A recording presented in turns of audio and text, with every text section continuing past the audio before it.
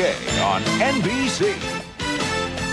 The 1998 NBA What's up, everybody? Finals. This is Jim Mylock, and you are listening to Pod of Fame, the podcast where we discuss whether or not athletes should get into the respective Hall of Fames. So I hope you all enjoyed the new intro music. The first 4 episodes, I went with something from Ferris Bueller's Day Off, which I thought was great. However, the other day, I came across the old NBA on NBC theme, which is what you just heard, and I forgot how much that gets me pumped up. And I feel like going into any podcast, I want you all to feel kind of pumped up, get excited about it. And there's nothing more exciting than hearing that music. Growing up in Chicago in the 90s with the Chicago Bulls, I feel like always being on NBC, hearing that music I associate with good times of championship Bulls teams instead of the Bulls teams of today that can't even make the bubble. It's not even the playoffs. We couldn't even make the bubble. But that aside, today we're actually talking baseball because baseball started back up last Thursday, thank God. So we're talking Cooperstown and we're talking former third baseman Scott Rolen and whether or not he should get a call to the Hall. So a little bit about Scott Rolen before we go into our first segment. Scott Rolen's actually been on the Hall of Fame ballot since 2018. So next year will be his fourth year on the ballot already. In his third year of voting this year, he got 35.3% of the vote. He played from 1996 to 2012. Most people think of him from his time with the Phillies and the Cardinals, but he also played for the Toronto Blue Jays and the Cincinnati Reds. He was an 8-time Gold Glover, so one of the better defensive third basemen of all time. 7-time All-Star, started 4 of those All-Star games. Won the Rookie of the Year, his first time in the year in the league. 281 career batting average, 316 home runs, 1,287 RBIs. Just got over 2,000 hits with 2,077, and had a 70.1 WAR. He was a part of the World Series, 2006 World Series champion St. Louis Cardinals, and his career splits for on-base percentage was 364, slugging percentage 490, and OPS 855. So without further ado, let's go to our first segment. What comes to mind?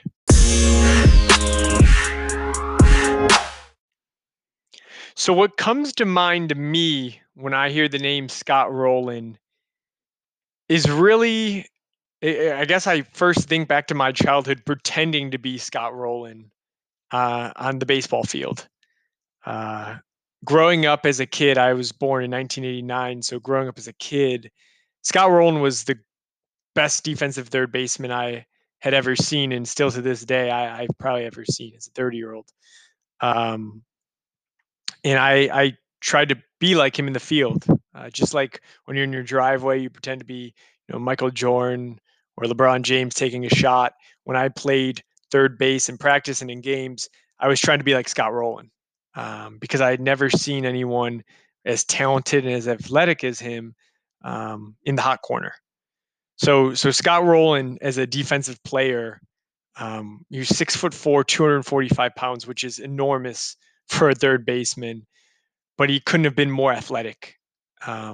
He was, just to, I guess, explain how athletic this guy was, he was runner up to be Mr. Basketball in Indiana, which Mr. Indiana is a big deal, or Mr. Basketball in Indiana is a huge deal, which is how much talent comes from that state when it comes to hoops. He almost played at Georgia, college basketball at Georgia. So he's a big time athlete at third base. And he could really make any play. His range was incredible. And during the summers growing up on Sports Center, all you got is baseball highlights. And I just feel like top 10 plays every night. His stood out. He was almost on every night. I felt like diving for a ground ball, flying out of nowhere to catch something. He made highlight after highlight play, and he really made third base look fun. And I tried to be like him anytime I was playing on the field. And I couldn't have thought of a better role model, honestly, of how to play defense than Scott Rolen. And when you get to his defense, I mean, that's what makes Scott Whirlin really, really stand out. I mean, in my lifetime, he was my Brooks Robinson. And again, he was no he was nowhere near Brooks Robinson in terms of performance. No one was. But for me in my generation, that's who he was to us. Of course, Brooks Robinson has the most Gold Gloves of any third baseman of all time with 16, which is incredible because I mean, Scott Rowland only played 17 years in the league, so Brooks Robinson won 16 Gold Gloves, which would basically be impossible for Scott Rowland to match. But other than Brooks Robinson, only Mike Schmidt had more Gold Gloves with 10. So Scott Rowland had 8 Gold Gloves in his career, which is third all time when it comes to third baseman, just behind Brooks and behind Schmidt.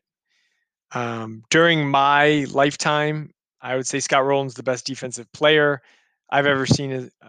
Adrian Beltre was great. He had 5 Gold Gloves. Eric Chavez for the Oakland A's was great. He had 6. And then, of course, if you look at today's game, Nolan, Colorado Rockies, he's going to be one of the all-time greats. But since I've been around in this world, last 30 years, Rowland has kind of set the standard for best defensive third baseman. I feel like Brooks Robinson was the gold standard. Then right when Brooks kind of was retiring, Mike Schmidt came on the scene, won his 10 Gold Gloves. And then there's a little lull between when Schmidt retired and Rowland came on, but Rowland was the next kind of great third baseman. All time, Rowland has a 21.2 defensive WAR, which is 45th all time across all positions. And that WAR is better than people like Mike Schmidt at third base, who has more Gold Gloves, better than Ron Santo, another great defensive third baseman. And I guess if I had to make a defensive third baseman Rushmore, so Mount Rushmore top 4 defensive third baseman of all time, Brooks Robinson he's George Washington. He's the big head. He's the main guy up front. But I'm also including Mike Schmidt on that Rushmore. I'm including Scott Rowland on that Rushmore, and then again Nolan from today's Rockies. I mean, he's won 7 straight Gold Gloves since he's come in. I don't think anyone. I mean, I think he'll pass Rowland in due time, and probably be the third best defensive third baseman when it's all said and done. But right now, I'm still giving that title to Rowland. To me, growing up, he was my role model when it came to how to play defense at third, who I wanted to be, who I emulated on the field. And that's, I guess, my first thoughts when it comes to him is just how graceful he was on defense, how I always wanted to be like him, and just how I guess how much of an impact his defense could make on a kid.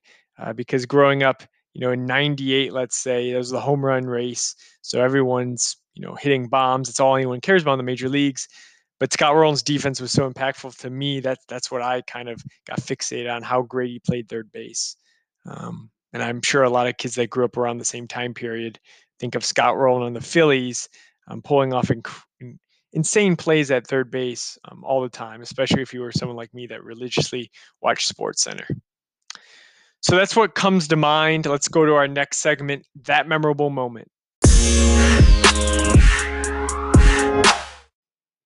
So that memorable moment for Scott Rowland is actually his performance in the 2006 World Series against the Detroit Tigers. I could talk about any of his defensive plays, but this is really where he showed off, or I guess. So that memorable moment, Scott Rowland's memorable moment, Hall of Fame moment, was his performance in the 2006 World Series, where he was playing for the St. Louis Cardinals and they were up against the Detroit Tigers. So this year in 2006, the Cardinals team was not that great. They went 83 and 78 during the year, which I assumed. I was like, wow, the wild card was pretty bad that year. No, they won the division. They won the NL Central with 83 wins. So terrible year, down year for the Central in 2006.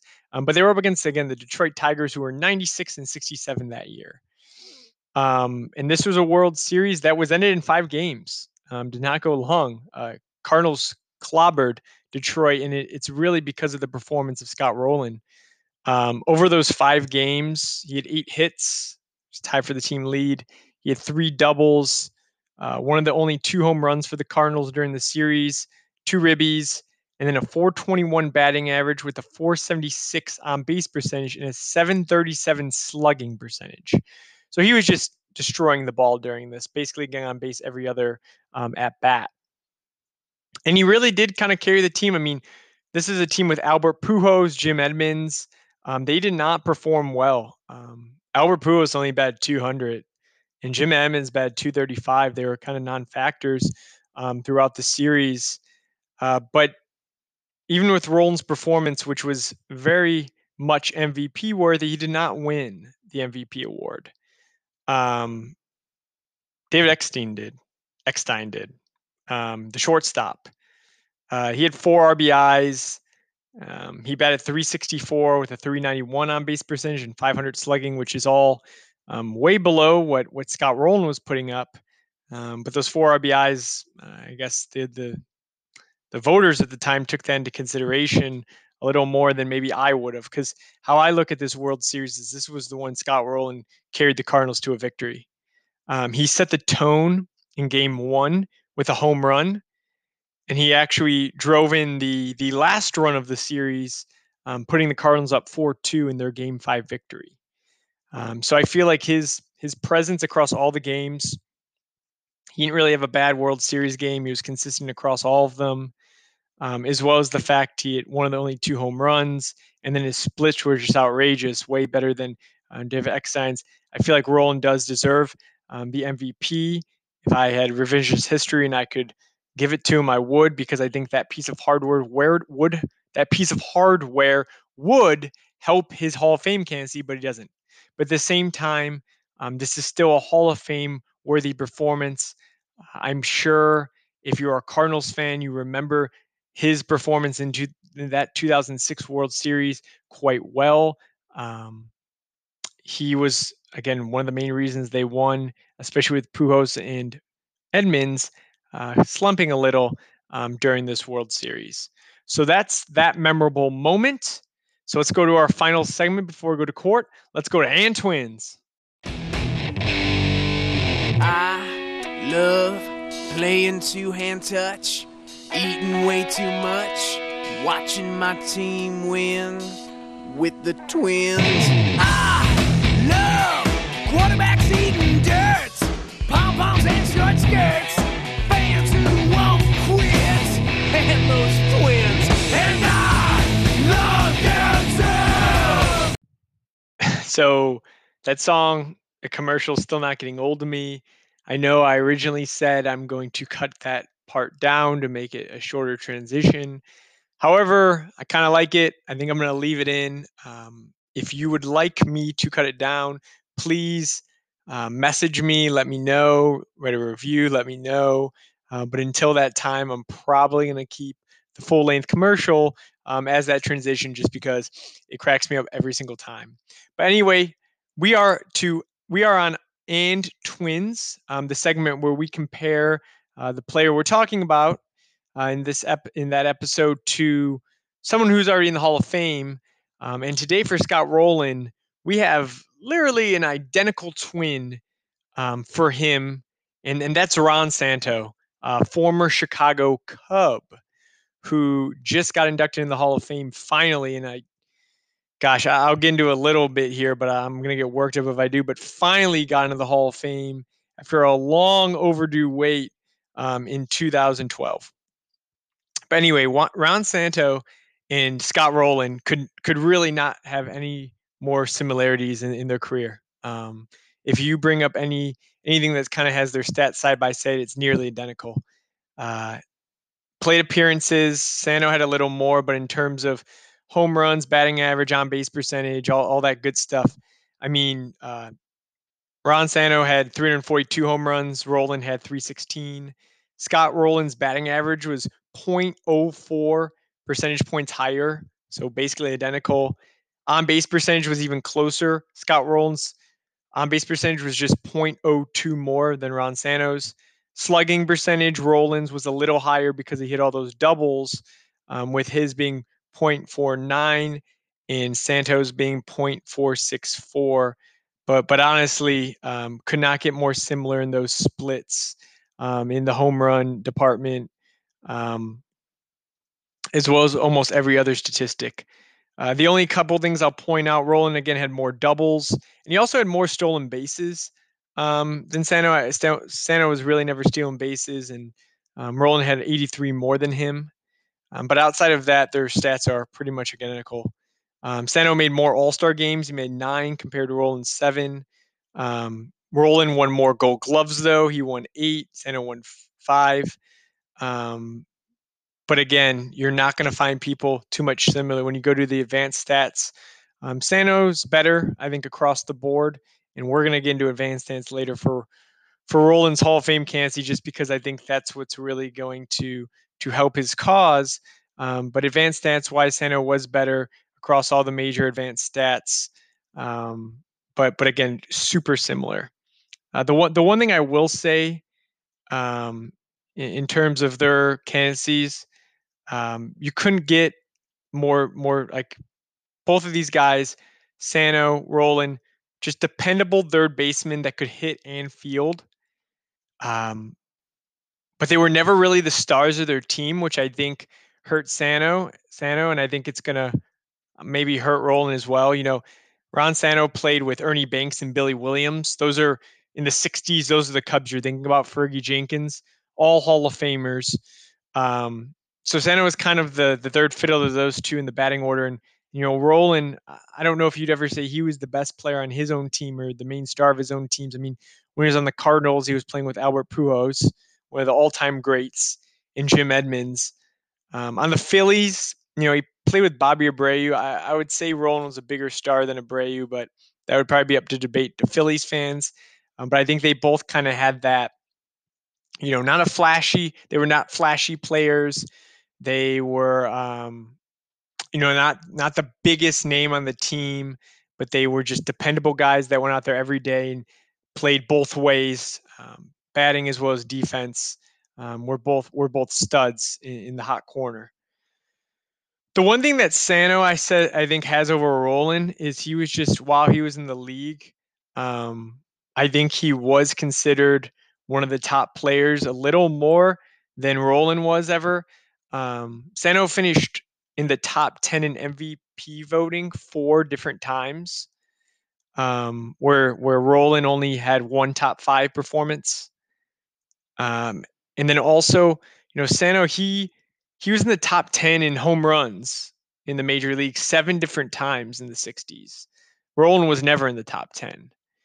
And then and then Sano also, he drove in over 90 runs, I believe 7 consecutive seasons, and no other third baseman of all time has done that. So that's kind of a feat of consistency that Roland never had. Now, Roland was consistent and dependable when he was on the field, but he was injured quite a bit during his career. There was actually 5 different seasons Roland played where he had under 100 games. Sano, on the other hand, was always playing almost the full slate of games every year, even though he battled diabetes throughout his career. And back in the 60s, battling diabetes was a whole nother level than it is today. There's a lot less care around, to my understanding. He kind of had to just monitor that himself, and that cut his career a little short dealing with that. And then later in life, he had some severe complications where he actually lost both of his legs, which was super sad. But Sano and Roland completely could not really be any more similar. I can't emphasize that enough. When I'm doing any of these twin segments, sometimes I really have to reach or find people that had something about their career that was similar. But Sano and Roland, honestly, as close to twins as we're going to probably get on this show, in terms of performance on the field, how they were in terms of their demeanor, and how they were looked at in the league. I think they were both overlooked players. And I think that really hurt Sano, and it might hurt Roland in the long run. I said I was going to get a little bit into why it took Ron Santo so long to get in the Hall of Fame. I'm not going to spend too much time on it, but let's just say when he first appeared on the ballot, he was kicked right off. He didn't even get the 5% minimum votes. So he was off the ballot. He only got 15 votes his first year on the ballot, 3.9%. So he fell off. They added him back on in 1985 because they were starting to figure out that the Hall of Fame voters were kind of they were making the Hall a little too exclusive where no one could make it, and they realized a lot of great players were being left off. So they put him back on the ballot in 1985. Started getting a little more of the vote. He got 13.4% of the vote in 1985. But all the way up until his final ballot in 98 and 15 tries, because back then you could be on the ballot for 15 years, the highest he got was 43.1% of the vote, and he fell off. A dozen years later, advanced metrics kind of came back around. He got back on the ballot. He was on the veterans ballot on 4 different occasions, still couldn't get in. Unfortunately, he passed away around this time, and he eventually got elected in 2012. They formed another committee called the Golden Era Committee, which was another new committee that was looking at people from the past. And he finally got in 2012. And again, unfortunately, he was dead at this point. His wife accepted, but it really is a shame. Anyone that knows baseball, and if you're listening to this podcast about Scott Rolen, I'm sure you know a bit about baseball. Ransano's one of the guys who loved the game, probably more than anyone else. He was a broadcaster for the Cubs well after his playing career. He was always around the ballpark, loved baseball, and his number was luckily retired by the Cubs before he passed, which was great for him. But for him not to get in the Hall of Fame before he passed away, it's very sad. I think people did not appreciate. No, not. Let me rephrase that. I know advanced metrics were not appreciated when he was on the ballot for a long time. And nowadays, I think people look at his career, because when I look at his numbers, it's like this guy's a Hall of Famer. It really shouldn't be in question. But when he was coming up, and I'll get into this in a bit, but third baseman really had a high bar for who could get in, who couldn't.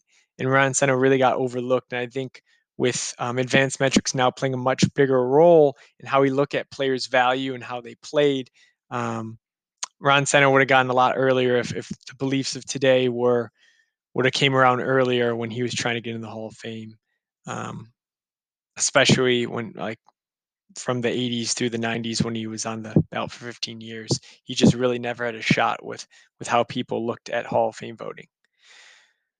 But that's enough talking about Ransano. That's the Twins section and Twins section. So now it's time to go to court, go to our case against. So let's go to our final segment. Let's go to court.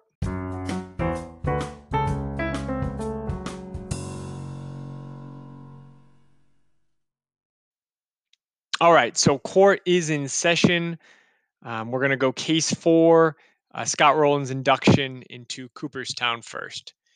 So for the case 4, the main thing around Scott Rolen and him being in the Hall of Fame, it's all around advanced metrics.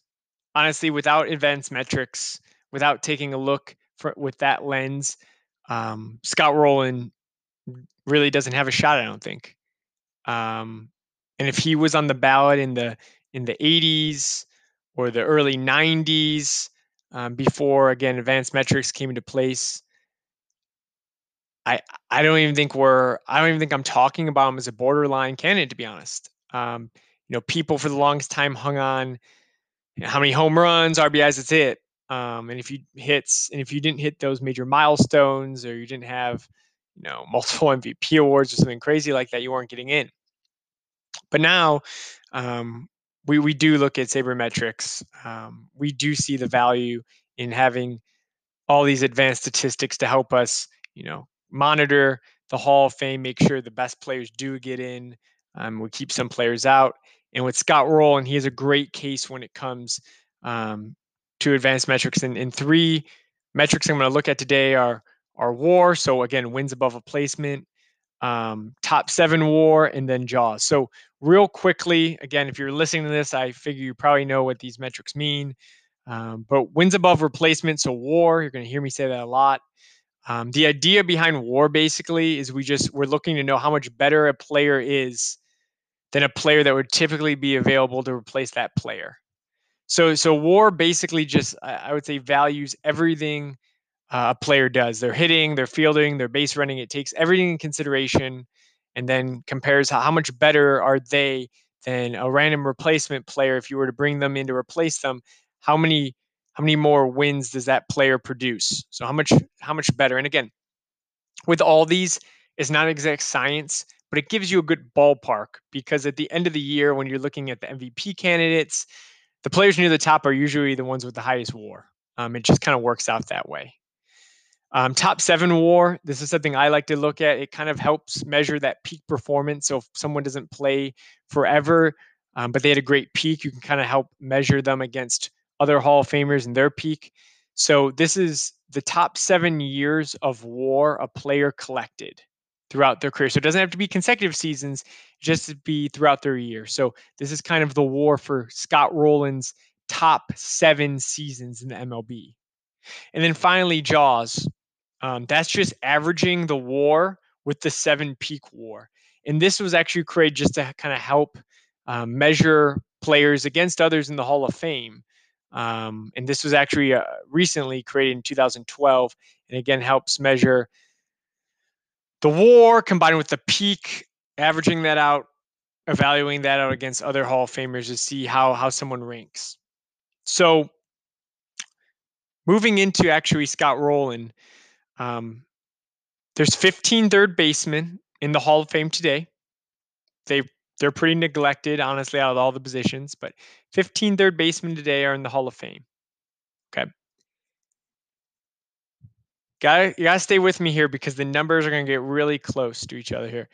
The average Hall of Fame third baseman in the MLB has a 68.4 career WAR. So that's the average. Scott Rolen has a 70.1 WAR. So higher. Okay.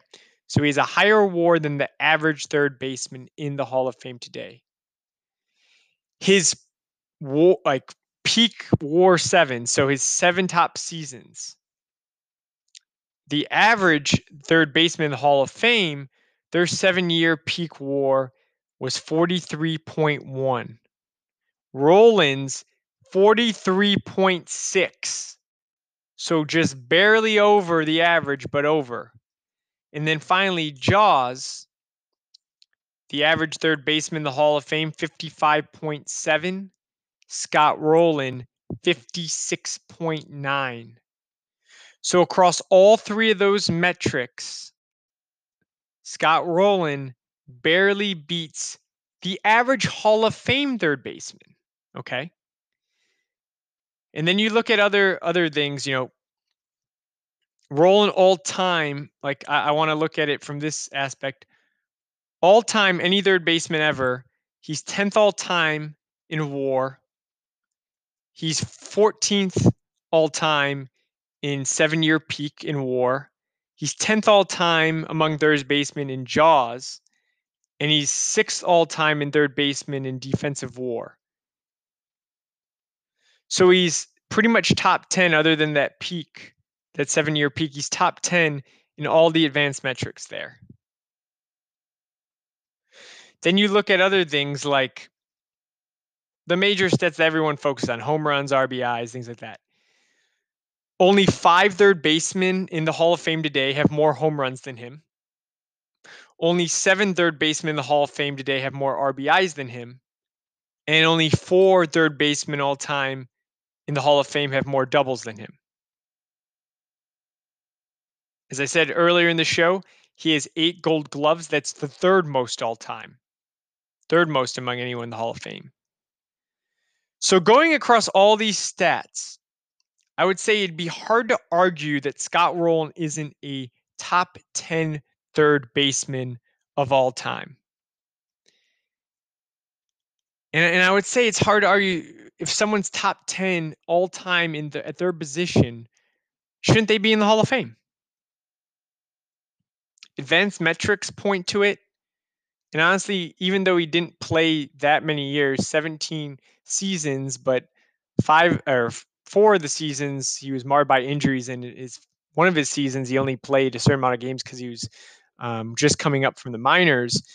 But Scott Rowland is a top 10 guy across all these major advanced metrics, and then top 10 across home runs, RBIs, doubles, metrics like that. Again, it's hard to argue the guy's not top 10 third baseman of all time. So outside of the advanced metric side of it, just other things I want to point out, his 2004 season. So his 2004 regular season was his best regular season. I said earlier during the Sano part, he only got top 5 MVP voting once, but this was the year. He had a 9.2 WAR that year. Okay. So I took a look at other third basemen's MVP seasons, right? Because Scott Rowland didn't win the MVP this year, but I don't know if I can blame him with a 9.2 WAR. Barry Bonds won the MVP that year. Again, reminder, that's the year 2004 where Bonds walked 232 times. He had a 362 batting average and a 609 on base with an 812 slugging percentage. It was that year where, I mean, those are like make-believe numbers. A 0.609 on base percentage. Are you kidding? Like, what is that? I don't care if he's on steroids. That's absurd. Oh yeah, Albert Pujols was in his prime then too, so he was in the top 5 in MVP voting. So Scott Rowland really didn't have a chance that year. But I don't want you to lose sense. I don't want to just kind of, I guess, take this 2004 season for granted, because when I go back through all the third basemen that won MVPs, there was only a few that had better seasons than what Scott Rowland did, even though he was 4th in MVP voting. His WAR in 2004 was better than any WAR Mike Schmidt put up in any of his 3 MVP seasons. It was better than Brooks Robinson's 1964 MVP season, Chipper Jones's 1999 MVP season, or any of Miguel Cabrera's MVP seasons. So the WAR he put up, even though he got 4th place, it was better than any of those other MVP seasons by those Hall of Famers or future Hall of Famers when it comes to Miguel Cabrera's. When it comes to Miguel Cabrera, I only found 4 seasons that were better by a third baseman. George Brett's 1980 season when he hit 390, a season Al Rosen had in 1953, and Tua A-Rod seasons 2005 and 2007. Those are the only 4 MVP seasons that were better than Rowland's season in 2004. So that's just some context around it. So again, Rowland didn't win an MVP award, but his 2004 season was arguably the 5th best third base season of all time. So I think that matters, and I think it's good to put into context that Rowland had the 5th best season ever by a third baseman. And then other points before we move on to case against, he was again he played like an MVP in that World Series in 2006. And then going back to the advanced metrics, again, I said earlier, if he's on the ballot in the 80s, 90s, or anytime before, he's not getting in. But good signs point to him getting in is Larry Walker just getting in and Tim Raines getting in, because those are other guys who in years past might not have got in, but their advanced metrics are almost like they're right in there with what Rowland did. Walker's WAR was, I believe, 1 higher than Rowland's, and Tim Raines was like 1 below. I mean, literally Rowland's sandwiched right between the 2 guys, and both of those guys finally got in on their last year, but they got in because of advanced metrics about the appreciation of that now, and I feel like it's more top of mind now. So with those two getting in recently and Sano getting in finally in 2012, I think that helps Roland's case just because those guys are getting in now. So Roland probably should get in. Okay. So moving across the aisle, case against. It's going to be pretty easy to make a case against Scott Rolen. He didn't hit any of those major milestones you want to see. He barely got 2,000 hits. He barely got over 300 home runs. I mean, those are the minimums, I feel like, for any Hall of Fame candidate. And again, his career was cut short due to injuries. And even though he had a 17-year career, again, 5 seasons under 100 games played. So it's really, 12, 13, 14 full seasons when you really look at it in terms of games played. Only 8,500 at bats.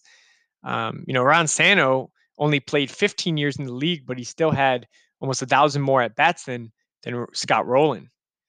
Scott Rolen never led the league in any major stat. He led the league in like some advanced defensive metrics a few years, but that's about it.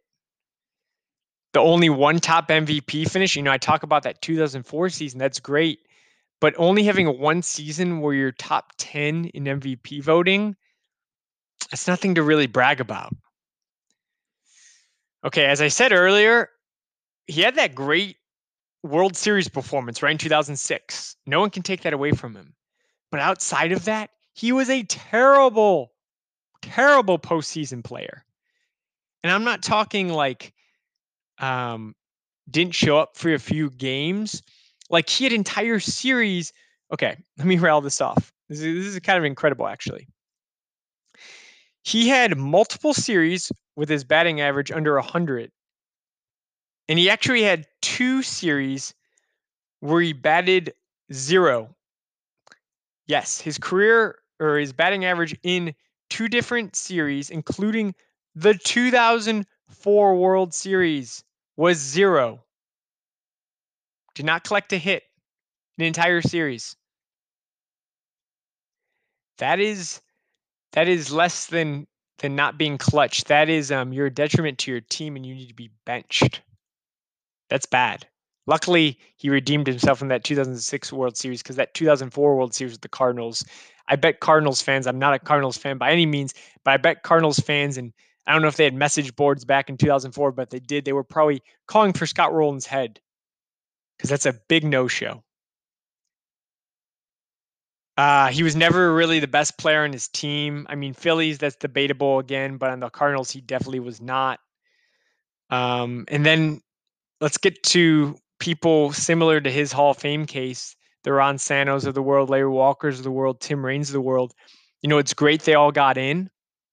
They're all advanced metrics darlings, and that's the reason they're in, because we can take a look further than just home runs, RBIs now, and take a look at their overall impact. But like I said, Ron Santo earlier, it took him forever to get in. He was dropped off the ballot. He dropped the ballot twice. And then eventually got elected by a committee that was formed. Larry Walker, who I think has a better resume than Scott Rolen, he didn't get into his last year on the ballot, and he barely got in at getting 76.6% of the votes.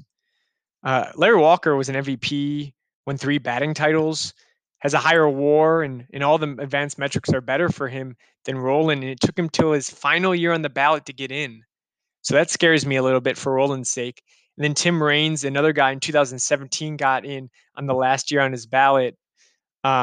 His WAR was just under Roland in terms of, are they kind of similar in terms of I guess the resume? Well, they were completely different players, so that's kind of hard to judge. But I would probably put them neck and neck. But again, Raines barely got in, and he made a big jump in his final year. I believe he was really only getting 40s, 50% of the vote year after year. It took him to his 10th year to finally get in. It was a major push behind him getting in. But again, that's someone who almost fell off the ballot, got in their last year. So again, even though they all got in and they're all similar to Rolen, there's an alternate reality where Walker and Raines both don't get in, And Santo, again, he didn't get in for a very long time. It took a special committee to get him in. So that's case against. So now let's go to our final segment. Let's go to the final verdict. Okay, so final verdict for Scott Rolen's Hall of Fame candidacy. Will he get into Cooperstown? This one was tough. I've said this a couple times throughout, but if it was 40 years ago, 30 years ago, Rolen might have fallen off after the first year or two on the ballot. Just over 300 home runs, 2,000 hits, really didn't cut it for a very long time. And still, that's a tough sell today. The problem, I guess, is for especially third baseman, the bar was set really high early on. You look at Brooks Robinsons of the world, the Mike Schmidts of the world. Those guys are like the best of the best. It's not, yeah, there should be a Hall of Famer. They're like all-time best ever players. I mean, Brooks Robinson won 16 Gold Gloves. Mike Schmidt won 3 MVPs for the Phillies. George Brett, guy hit 390 in a year, won an MVP award, got the Royals to the World Series. These are over 3,000 hits. Like, these players set the bar really high for third basemen. So other third basemen coming around, they're directly compared to them, which you should.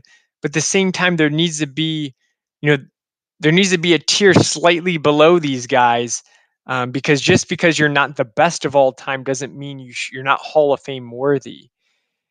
And that's where advanced metrics really come into play and help out. And I think as they're becoming more and more accepted, things like defense play a bigger role in people getting in the Hall of Fame.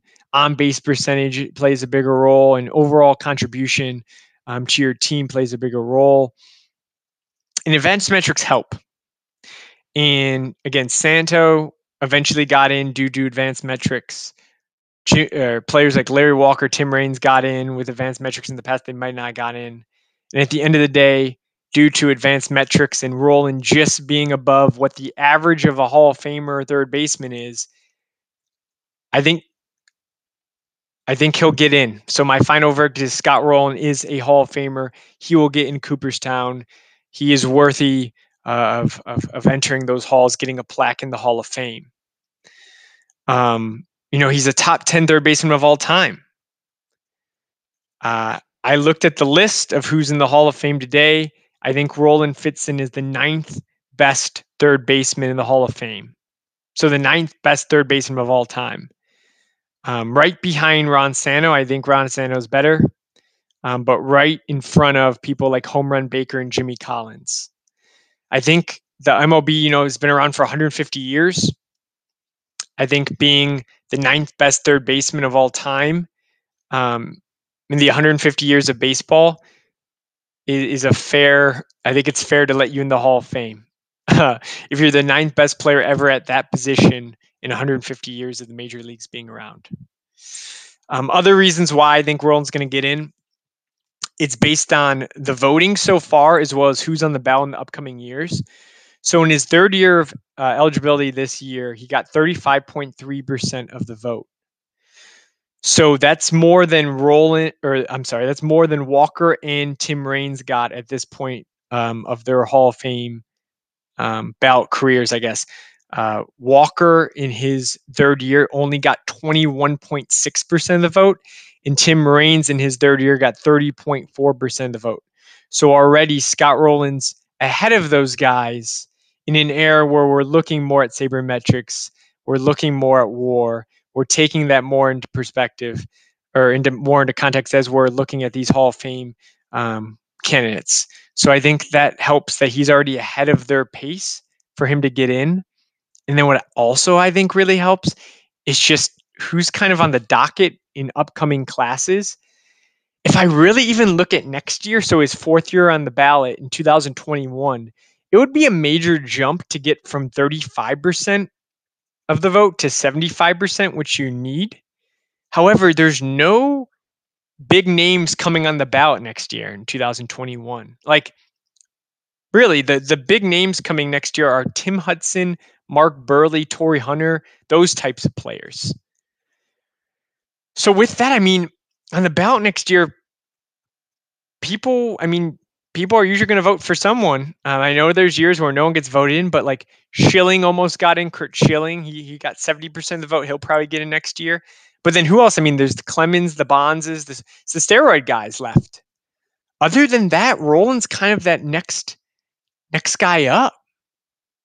He might have a great shot next year. 2022, or David Ortiz comes on the ballot, but he was a DH a lot of his career. It'll be interesting kind of case. A-Rod comes on, but I have no idea how to look at that yet. That's going to be that might have to be a two-part episode dissecting A-Rod's candidacy. Obviously, numbers-wise, he makes it, but the whole steroids thing and everything else, that's tough. And then in 2023, it's really just Carlos Beltran coming on. And again, he's got his own world of problems too we're talking about. He's definitely not a first ballot automatic. So in the next 3 years, 2021, 2022, 2023, I think Rolen's going to be one of the top names on the list. So I think that, along with everything else, will get him entry into Cooperstown. So I think he's a Hall of Famer. I also think that the voters will eventually get him into Cooperstown in the next 3 years, I'd say. I don't know if it will be next year, again, jumping from 35% all the way to 75% might be too big of a jump, but look for that 2022, 2023 ballots. Look for him to get in on one of those years. So that's Scott Rolen today. He is a Hall of Famer. He gets that pot of fame vote. Thank you for joining. And again, thank you for listening. And if you haven't already, please subscribe to us on Apple Podcasts, give us a rating, or Spotify, leave us a review. And we'll talk to you next week. I'm very excited about next week. We're going to be talking basketball. So make sure you subscribe and tune in next Monday. Thanks. And hey, basketball starts this week, so let's get excited about that. Thanks and have a great week.